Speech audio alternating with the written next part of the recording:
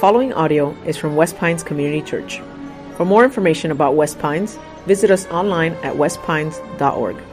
You can join us live Sunday morning at 9:45 or 11:30 a.m. in Pembroke Pines, Florida, or online at westpines.org. The greatest crime in history. Most notorious criminals. It doesn't seem like it should be that impacting. All they did is they just ate a piece of fruit. That's all they did. What could have been so bad about Adam and Eve in the Garden of Eden eating a piece of fruit? How could that have been the most notorious crime ever in the history of humanity? Now, we have been each week showing you video footage of that event. And it may have come across that we actually found these, our archaeology team found these videos. I may have misled you a little bit. We didn't actually find these videos, okay? I don't want to shock any of you, but we've made the videos, okay? Sorry if we misled you in some way, okay? But our goal is to show you the most historically and theologically accurate picture of what this looked like with Adam and Eve in the garden. So, without further ado, please take a look at episode 4 of Murder in the Garden. Last week on Murder in the Garden. What do you want, Snake? I have a proposition for you. Just give him a chance, Adam. What I got here is a piece of fruit. I've been thinking about a name that just rolls off the tongue and that everyone can remember, like banana.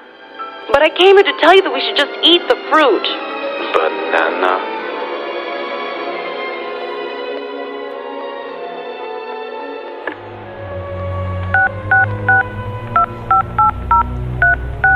Please enjoy the music while your party is reached.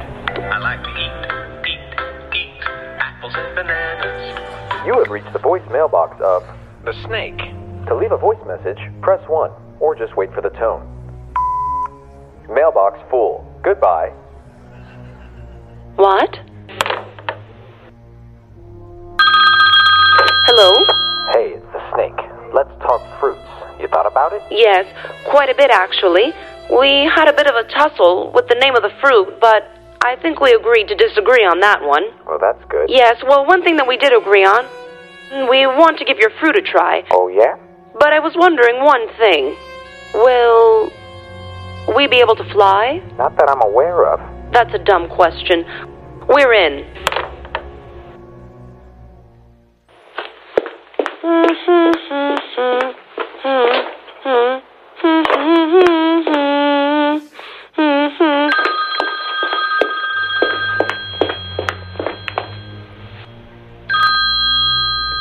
Hello? Hey, is your refrigerator running? What? I said, is it running? Well, I think so. You better go catch it. Stop messing with me. Bye.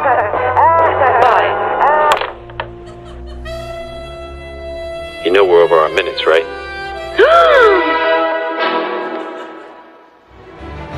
Tune in next time for another episode of Murder in the Garden.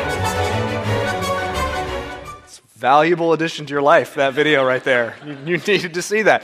And before you mob us and ask, yes, we have made a ringtone out of I Want to Eat Apples and Bananas. Okay, so it's on our website. You can go to the downloads page and you can have that ringtone today. Okay, we just didn't want anyone to mob us. You can get that for your Apple or Android device. Okay, so the story is Adam and Eve in the garden. God placed them there. There was all these trees that they could eat from. He said, there is one tree that you can't, I don't want you to eat from. It's the tree of the knowledge of good and evil. And the serpent tempts them, and Adam and Eve both eat the fruit. Now, here's our running hypothesis when it comes to this story. It's that this sin, as the Bible says, it's kind of the mother sin. There's no evil in the world, there's no sin in the world up until this moment. Adam and Eve rebel against God, and the Bible presents this as the first sin that then sends sin into all of humanity. So our running hypothesis is, okay, if this is the mother sin from which all other mistakes, failures, all other kinds of sins come from, then we can look at the DNA of this mother sin, and we'll find the same DNA in our mistakes generations later. We'll find the same lies that we believe.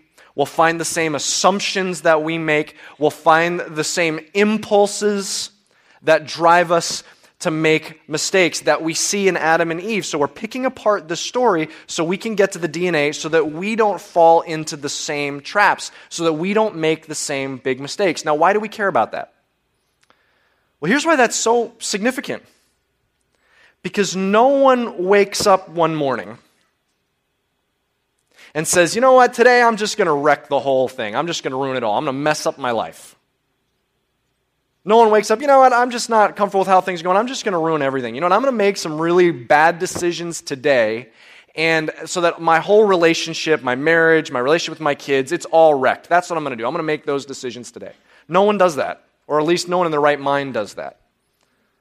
No one in their right mind says, you know what, I'm going to make some really bad financial decisions and just plunge myself into financial ruin or just saddle myself with debt that I'm going to regret for decades to come. See, most of us are not going to wake up one morning and just say, you know what, I'm just going to wreck it all. I'm just going to fall right into temptation. That's what's going to happen. You know what it may have felt like that morning when someone made those bad decisions? It probably felt a lot like how we feel right now.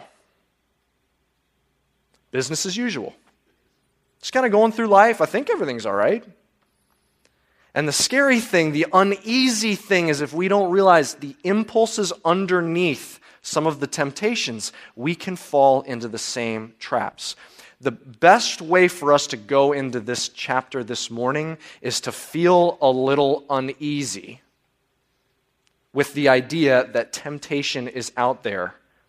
And it's never this line, they're like, you know what, today I'm just going to give in to temptation. It's never like that. It sneaks up on someone. They're caught before they realize it, that they're in the midst of it.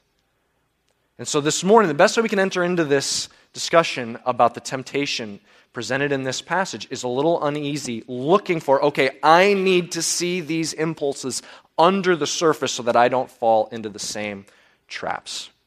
We're going to jump into Genesis chapter 3 this morning. You can follow along with me in your Bible or Bible app. It's also in the bulletin, and it's going to be up here on the screens as well. This is Genesis chapter 3, verse 1. If you remember, we talked about last week that the temptation that the snake presents to Adam and Eve, it's like temptation concentrate. It's only 3 sentences. And with 3 sentences, the snake takes down all of humanity. So let's look at what he said in these 3 very potent sentences. Genesis chapter 3, verse 1. Now the serpent was more crafty than any other beast of the field the Lord God had made. He said to the woman, okay, here's sentence number 1. Did God actually say you shall not eat of any tree in the garden? And the woman said to the serpent, we may eat of the fruit of the trees in the garden, but God said you shall not eat of the fruit of the tree that is in the midst of the garden, neither shall you touch it, lest you die. But the serpent said to the woman, here's number 2, you will not surely die. And then here's number 3. For God knows that when you eat of it, your eyes will be opened and you will be like God, knowing good and evil. Snake says 3 sentences. That's it. He speaks 3 sentences to Eve. Adam is standing right there. He never debates. He never jumps in. So we can infer that he's taking all of this in too. He's being reeled in as well. 3 sentences, and it takes down all of humanity. Now let's deal with one thing first. We talked about this a little bit a couple weeks ago. First thing that we notice in this passage is we have here a talking snake. That's a little strange.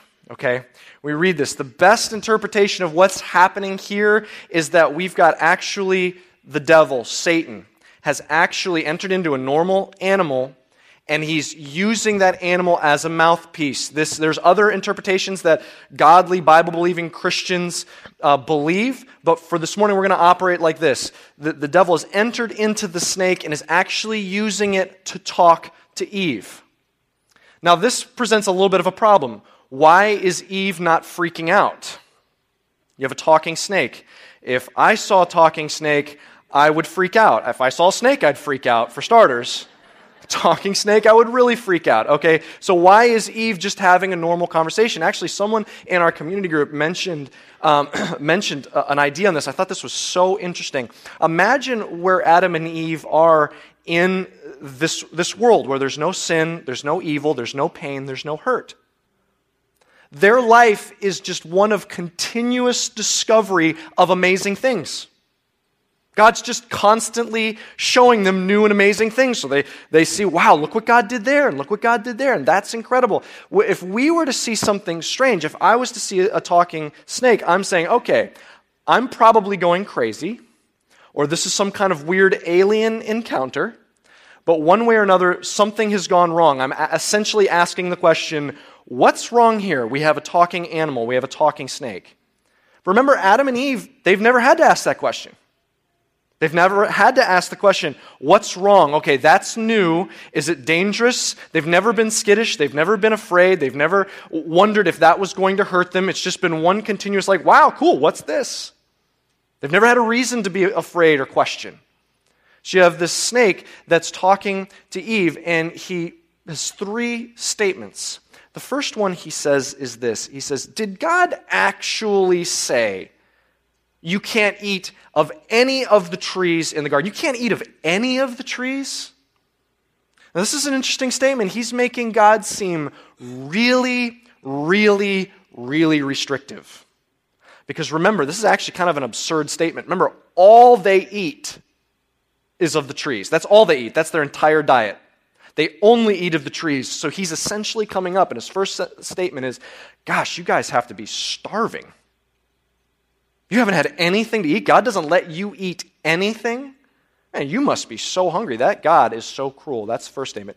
Eve says, no, we can eat of the fruit of the trees in the garden. We can eat of those. It's just that one tree in the midst of the garden. That's the one he's talking about. And then his second statement is this. She says, if we eat of that one, we'll die. And his second statement is, you won't die. That's just crazy. Did God tell you you'd die if you would eat that fruit? You won't die. He's contradicting God directly, but here's what he's doing. We'll see in a moment when we go to the next verse, in verse 6, what we'll see is that statement changed Eve's whole perspective of that fruit. Before that was the poison fruit. That was the death fruit. Man, I'm not going to eat of that fruit because, that's just going to kill me. That doesn't even look appetizing. It's the death fruit, okay? But he says that. He makes her question that, and now she sees the fruit differently. Okay, can you imagine just going to, a gas station, you're pumping gas, and you smell the gas, and you're like, oh, man, I just kind of wonder what that tastes like. I'm just going to squirt a little in my mouth. Just want a sip of the gas. I mean, this can't be that bad. You've hopefully never had that thought because you know that that's poison. She's all the time, she's like, okay, that's the death poison fruit. I don't want any of that. He says, no, it's not poison. And now she considers it. Now she looks at it, and it changes the way she sees this fruit. Then the third statement, he says, no, actually, if you eat it, you'll become like God. And how will you become like God? Man, you'll have all kinds of knowledge. You'll know all kinds of things you don't know, and you'll become like God. Now, this is a really interesting temptation because think about Adam and Eve. What could he tempt Adam and Eve with? What would temptation look like for Adam and Eve? What could he offer them that they don't have? They've got everything. They're the most thoroughly satisfied, happy, joyous human beings ever to exist. They live in perfect harmony with each other. They live in perfect harmony with their surroundings. God has given them this beautiful, lush garden. They have all their needs met. They're just deeply content, deeply satisfied, deeply joyous in a way that we can't even understand. They walk tangibly with God in the garden. We learn in this chapter that God just shows up in the garden. They walk together. I mean, the object that all of us are made to desire, God himself, he walks with them in the garden. Perfect harmony. They have no needs, no wants. They don't even understand what that would feel like. So what could he possibly tempt them with? the one thing that they aren't. You could be like God. That's what you could be like. That's the one thing you're not. You've got everything else met, all your needs met, all your desires satisfied, but the one thing that you don't know, the one thing you aren't, is God. So look at what happens next. This is verse 6.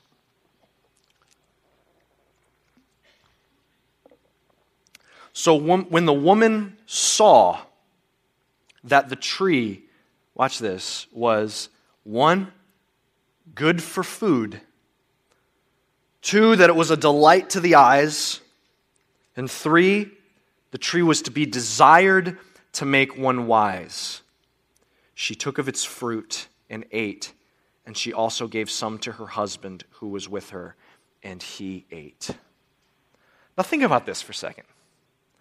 A piece of fruit, that's what took down humanity.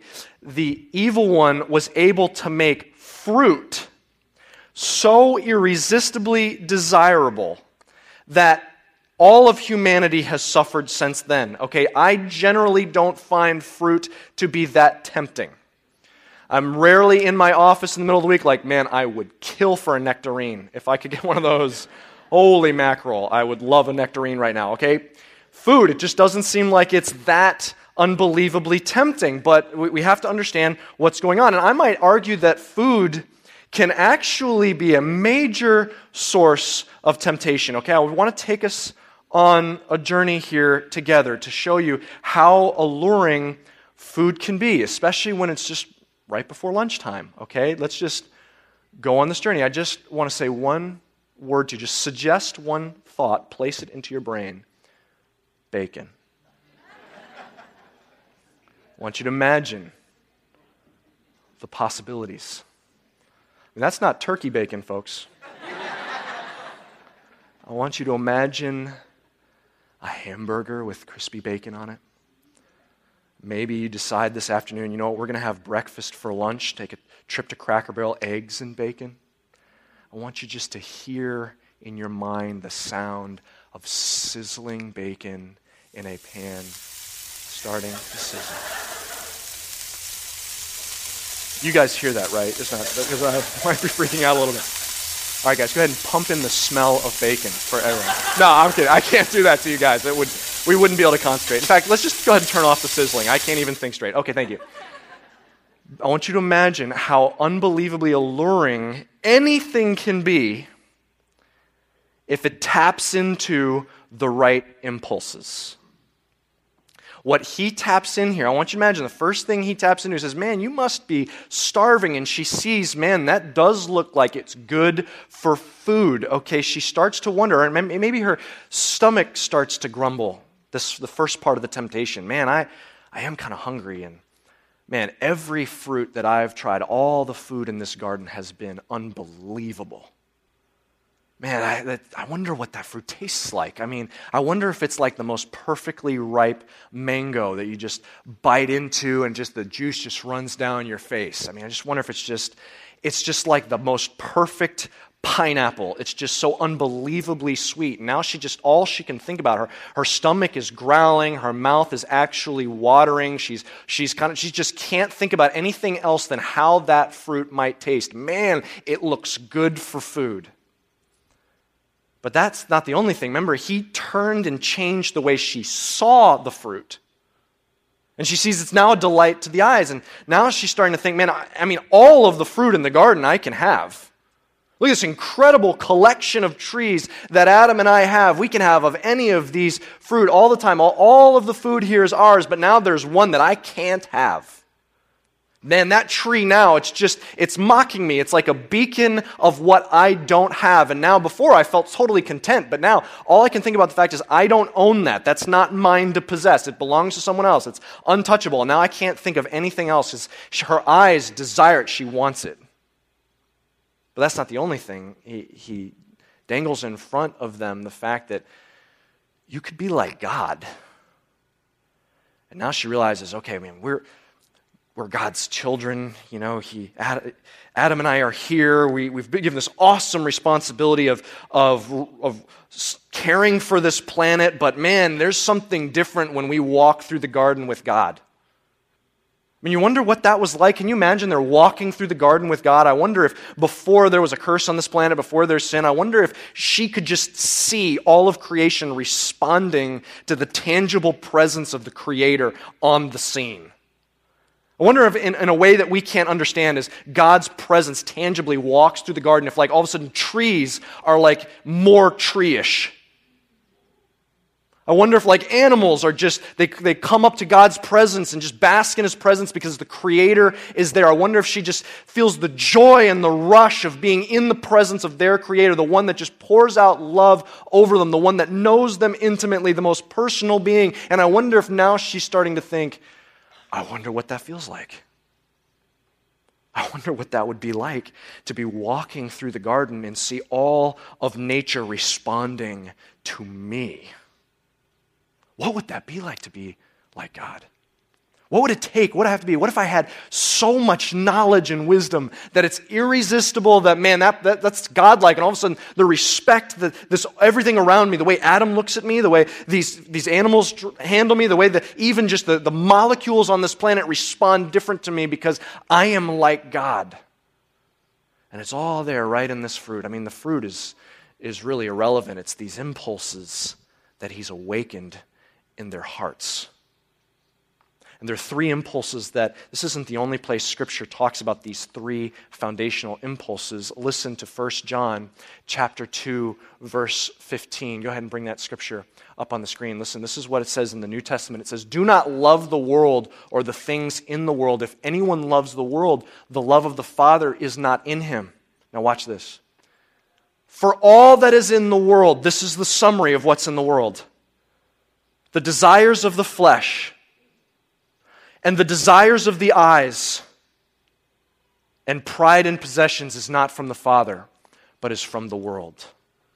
See what it's talking about? It's like, man, it's the desires of the flesh. It's the cravings of the body. It's like one category of impulses. And then there's the things that I want to get. It's another category, the things that I can't have. And then there's this thing, the pride from life that I prove who I am. There's these foundational impulses. It's like underneath our sins, our mistakes, our failures, you find idols, things that we've made to be like God. But underneath idols, you find these foundational impulses. There's like all the way back, if you go to the source of our wicked hearts, you'd find these foundational impulses that are described here, and they're the very things that Satan targeted on humanity in the garden. Let's break these out. Go ahead and bring up the first one. Three fundamental impulses. The first one is the desires of the body. These are just the things that our bodies crave.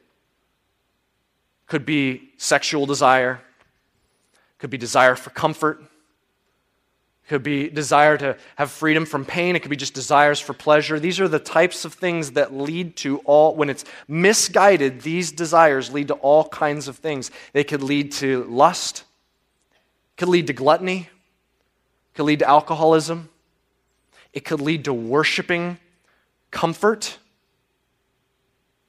Making comfort, like I'll do anything, God, but man, just don't get me uncomfortable. I got to stay in my nice, neat little situation here. It could be worshiping security. Man, I just don't like going outside of where I feel secure, so I'm just going to put all these walls around. I'm just going to do safe. God, don't ask me to make too big of a faith step. I've got this security thing going. It could lead to laziness. I could do that, but it's just so stressful, so much work. It all goes back to this fundamental impulse, these cravings of the body. This is the thing that made Adam and Eve's stomach start to grumble. Man, that looks good for food. I wonder what that tastes like. But then there's a second one. Three fundamental human impulses. The second one is the desires of the eyes. If the first one is the things I want to feel, the desires of the body, this one are the things I want to get. This can lead to all kinds of things. It can lead to materialism, constantly saying, okay, I don't have that. I wish I could get that. How am I going to get that thing? It can lead to greed. Okay, I just need to get more and more and more and more. It can lead to coveting. Man, they've got that. Now I've got to have it. Can't believe they've got that. Okay, now how am I going to get something like that? It can lead to jealousy. Man, now my relationship is hurt with that person because they have something that I don't have and I'm jealous. It's the thing that drives me. Okay, I can't believe I don't have that. I want that. I want a collection of things. I want to add to the stuff that I have. It's desires of the eyes. It's the thing that made Adam and Eve look at that fruit differently. Man, that's the one thing I don't have. Man, it is a desire to the eyes. It's a fundamental impulse that can lead to all different kinds of things. Then there's a third fundamental human impulse. It's the desires to become. And that might be the most deadly. This is where I'm saying, I want to be, these are the things I want to feel, is the first one. These are the things I want to get. These are the things, the last category, the things I want to be known as. It's what's called in 1 John the pride of life. It's where I'm striving to prove that I am this. I am successful. I am better. I am popular. I am desirable. I am pretty. I am good looking. It's this category of things I'm proving that I am. It's this insatiable desire to become. And what I'm trying to do is I'm trying to prove to the people around me. Maybe it was a word that someone said to me, and maybe my parents said something and put me down, or maybe a friend said something, or someone once I was in a relationship said something, and now I've spent my life trying to prove to them that that's not who I am. No, I will be a success. No, I will outdo that person. No, I will get to that next level. And it's this craving to achieve and to get to be known as. These are the things that can lead to arrogance. It leads to pride. These are the things that lead to self-righteousness. I'm proving that I am good. These are the things that leads to vanity. I have to prove that I have to prove to all of those people around me, there's those certain people that they need to be able to, they have to admit that I am this. But you know what really who I'm trying to prove myself to? I'm trying to prove to myself that I'm that. And I just want to see it in their eyes. And if I can see it in their eyes, then I know I am that. See, these are these impulses. It's sometimes where we can be focused on, well, I shouldn't do this action, and don't say that, and don't say this. But what this passage is hinting for us to do is we've got to dig in and we've got to know deeply the impulses back deep in our hearts, the things we desire and we're trying to find in something other than God Himself. And here's why it's so important to understand these impulses in our life, because we may be in a struggle with temptation, and we're dealing with those symptoms, but we don't have the right problem. We're dealing with the wrong problem. So for example, a couple months ago, I was sick. I just had this cough. I had a runny nose. I just had all this congestion, and it was right before one of our services, and so I went to the pharmacy, and I'm like, okay, man, I'm going to be preaching here in a couple hours. I just need something. I've got this cold. I need something to deal with these symptoms. And the pharmacist says, okay, try this, and gave me something for allergies. But my problem was I didn't have allergies. What I had was I had a cold. And so I took those things, I took them, and it didn't help me. I actually ended up more sick in the end because I wasn't dealing with the real problem underneath. But maybe you felt that way with temptation.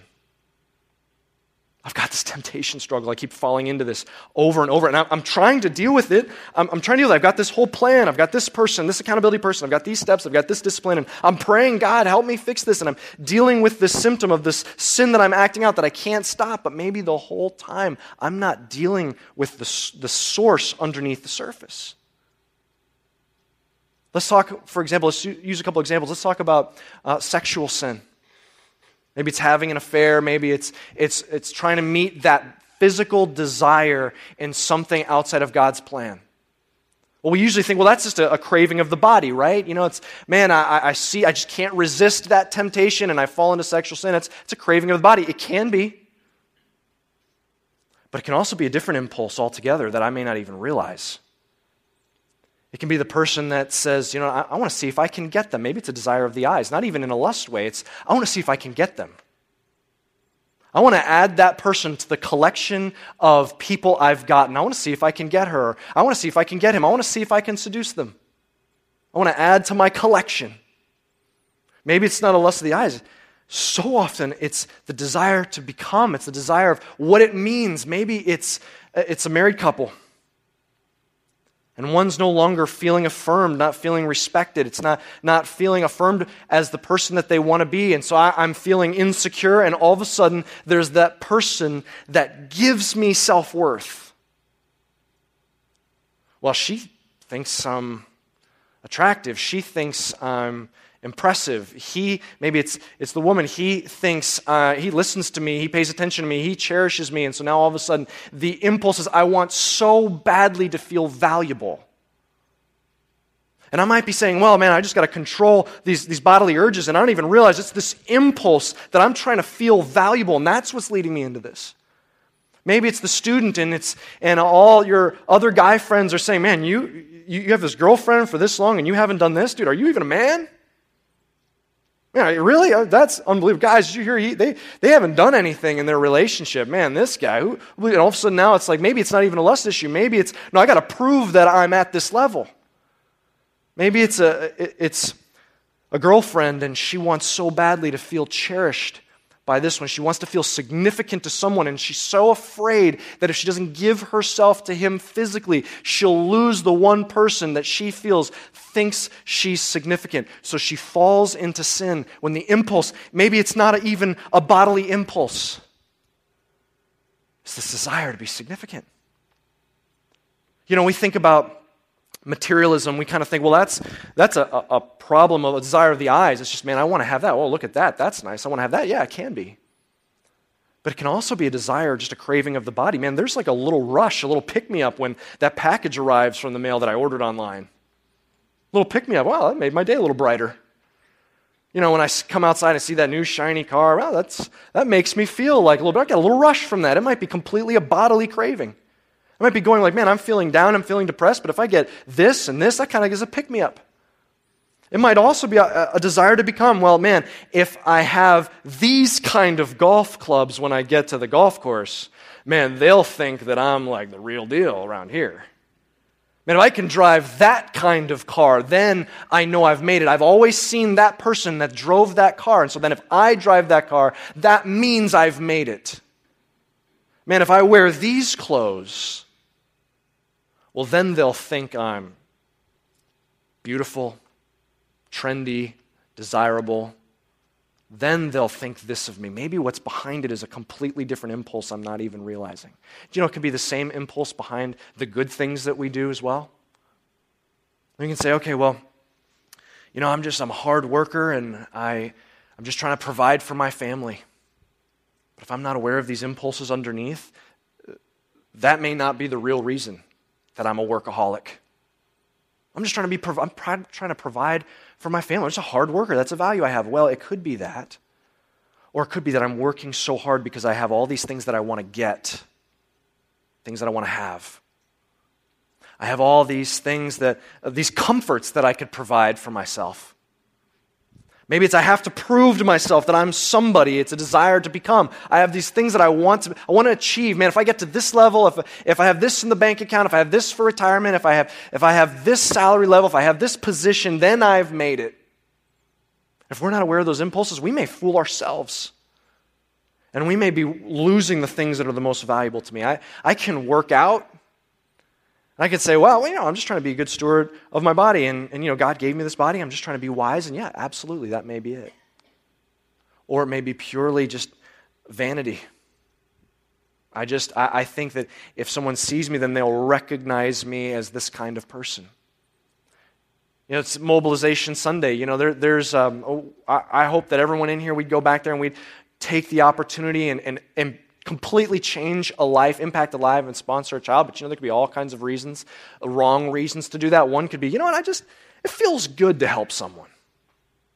I'm going to do it because I just get it feels good. I want someone to see that I'm walking out with 75 packets here, I don't say, I dropped a couple. Could you help me with that? I just want people to see that. I feel like this is accumulation of how righteous I am. The best reason to do that? It's because Jesus Christ, who was rich, became poor because we were spiritually bankrupt. He took our sin, our spiritual poverty on himself. And he said, follow after me. And he said things like, if you see someone in need and you have the means to satisfy that need, just do it. Because that's what God did for you. So we say, all right, God, for your glory, out of obedience to you, I might do something like that. See, it's so important for us to know ourselves and the impulses that are underneath the surface. So maybe this morning, leave here with some homework. I want to challenge you this morning to leave here. You have an assignment. We all have an assignment. Hopefully if you can, in the next 48 hours, set aside 30 minutes to an hour. Maybe you wake up 30 minutes early tomorrow. Maybe you find, maybe later this afternoon, if you're married, you have kids, you say, okay, one spouse takes the kids for an hour, then you swap, the other person takes the kids for an hour, and you get alone with God. And you say, God, this is way deeper than I can discern on myself, so Holy Spirit, I want you to speak into my life. Show me. Maybe you get a journal. Maybe you get a physical journal, or you get a Word document, or maybe you get an Evernote document, or maybe you get the West Pines app has a journal in it. You open a journal and you just say, okay, God, just show me what are the impulses that are driving my life. I mean, how could we hear this passage and hear the danger that we're facing with temptation lurking at the door and just do nothing about it? So we say, Holy Spirit, speak into my life. Show me where these dangers are. Maybe you read and you pray through Psalm 139, 23 and 24. Write it down. Psalm 139, 23 and 24. It says, search me, O God, and know my heart. Test me and know my thoughts. See if there's any sinful way in me and guide me in the way of everlasting. And maybe just pray through that. Holy Spirit, show me. You've got to show me what's in my heart. How are these impulses shaping the temptations I'm facing, and even behind some of the things I think I'm doing out of good motives, but really they're bad motives? And take that time and set apart to seek out the Lord. Maybe you share that later with your spouse. You have a Christian friend you share that with. Maybe you share that at community group. Hey, we all have them. So this is the order. Man, I struggle with this one first, this one a little bit less, this one's not as much, but man, this one gets me every time, this impulse. Maybe for you, it's the desires of the flesh. Man, I just love comfort. These are the things that I struggle with. Or maybe it's, when I struggle with desires of the eyes, or I feel like I'm always trying to prove myself to myself. And you seek the Lord and let Him speak into your life. You know, Adam and Eve weren't the only ones that were personally, directly tempted by Satan. There's another person, Jesus. He started his ministry by going out into the wilderness by himself to pray and to fast. He went without food. It says he fasted for 40 days just seeking the Lord. And then Luke says, thank you, Captain Obvious. Luke said, and he was hungry. No kidding. He's hungry, and guess what a perfect moment for the devil to show up, and he started to tempt him. And you know what his temptations were? His first one was like, man, Jesus, if you're the Son of God, you could turn these stones into bread. You must be so hungry. Sound familiar? You must be so hungry. You could just turn these stones into bread. But you know, the irony is, when Jesus was tempted, it wasn't like Adam and Eve. Adam and Eve were in the middle of the most perfect, lush garden with food to eat everywhere. They weren't hungry. But Jesus was hungry, and he was in the wilderness. And he said, man does not live by bread alone. He just spoke just Scripture. In other words, he's saying, my life is not reduced down to meeting the desires of my body. I'm not just, in summary, the desires of my flesh. I don't go from one thing to the next just trying to fill the desires of my flesh. He's saying there's something more satisfying. It's God. Then Satan said, come here, Jesus, I want to show you something. I want you to see something. He takes him to the top of a mountain. He says, look at all these kingdoms. I want you to see it because they could all be yours. You could have a glorious collection of kingdoms. What could he offer, Jesus? He said, I'll give you all this stuff. You just need to worship me. And it's all yours in an instant. No suffering, Jesus, no cross. You don't have any humiliation. You can just have it right now, the easy route. And Jesus said, no, it says, as the Scripture says, shall worship the Lord your God and serve him only. He's essentially saying, no, there's only one thing I worship. There's only one God that my heart desires, that I want to grow closer to and get more of. It's God himself, the source of all that's good. He's the one I want more of. And then he said, okay, and the most strangest temptation he did next, and boy, he dug in on this one. He takes him up to the top of the temple. He takes him to the most pinnacle part. There's a valley underneath. It's 450 feet down, and they're looking over the edge. And he says, Jesus, I mean, you say you're the Son of God.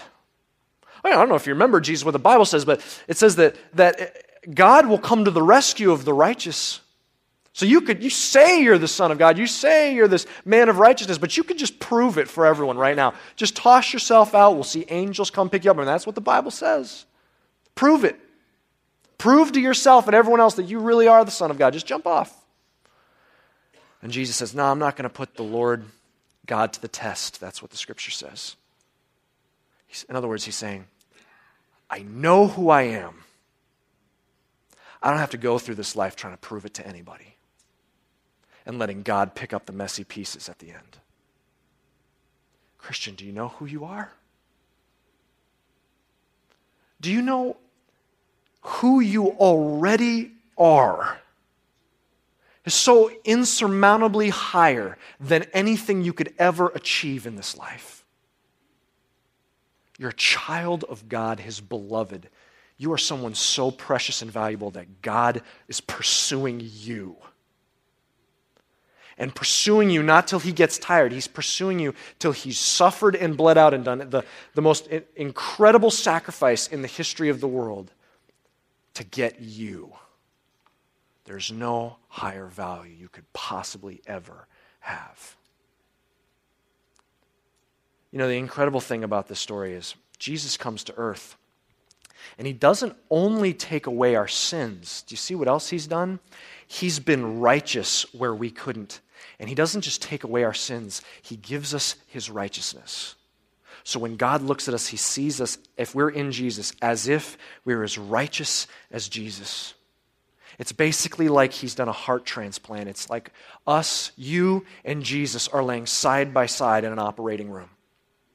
And God cuts open your chest and he takes out your heart that's full of sin, that's full of death, it's destructive, it's full of rebellion and mistakes and failures, and it's full of trying to control and full of idolatry and sinful impulses, and he takes out that diseased heart, and then he takes out Jesus' perfect, glorious, obedient heart, and he puts that heart in you, and he takes the diseased heart and puts that in Jesus, and then punishes Jesus instead of you.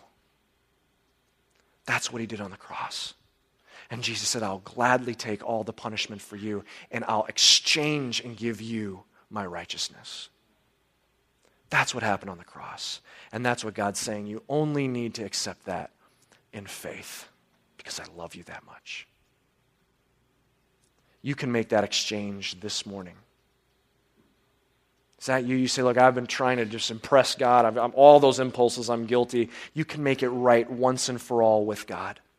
And say, I want that transplant. God, I want you to operate with me as if I have the righteousness of Jesus permanently for the rest of eternity. Do you want to make that exchange today? Jesus is offering himself to you. He's just saying, I'm on the operating table. You just get on this operating table next to me. And you can do that this morning. Would you bow your heads and close your eyes with me? Do you want to make that exchange? If that's you, just pray this prayer right there between you and God. Just between you and God, make these words your own. Say, God, I want salvation from Jesus. Thank you for offering it. It's so humbling, but thank you for offering to take my sin and put it on Jesus and take his righteousness and put it on me. Thank you.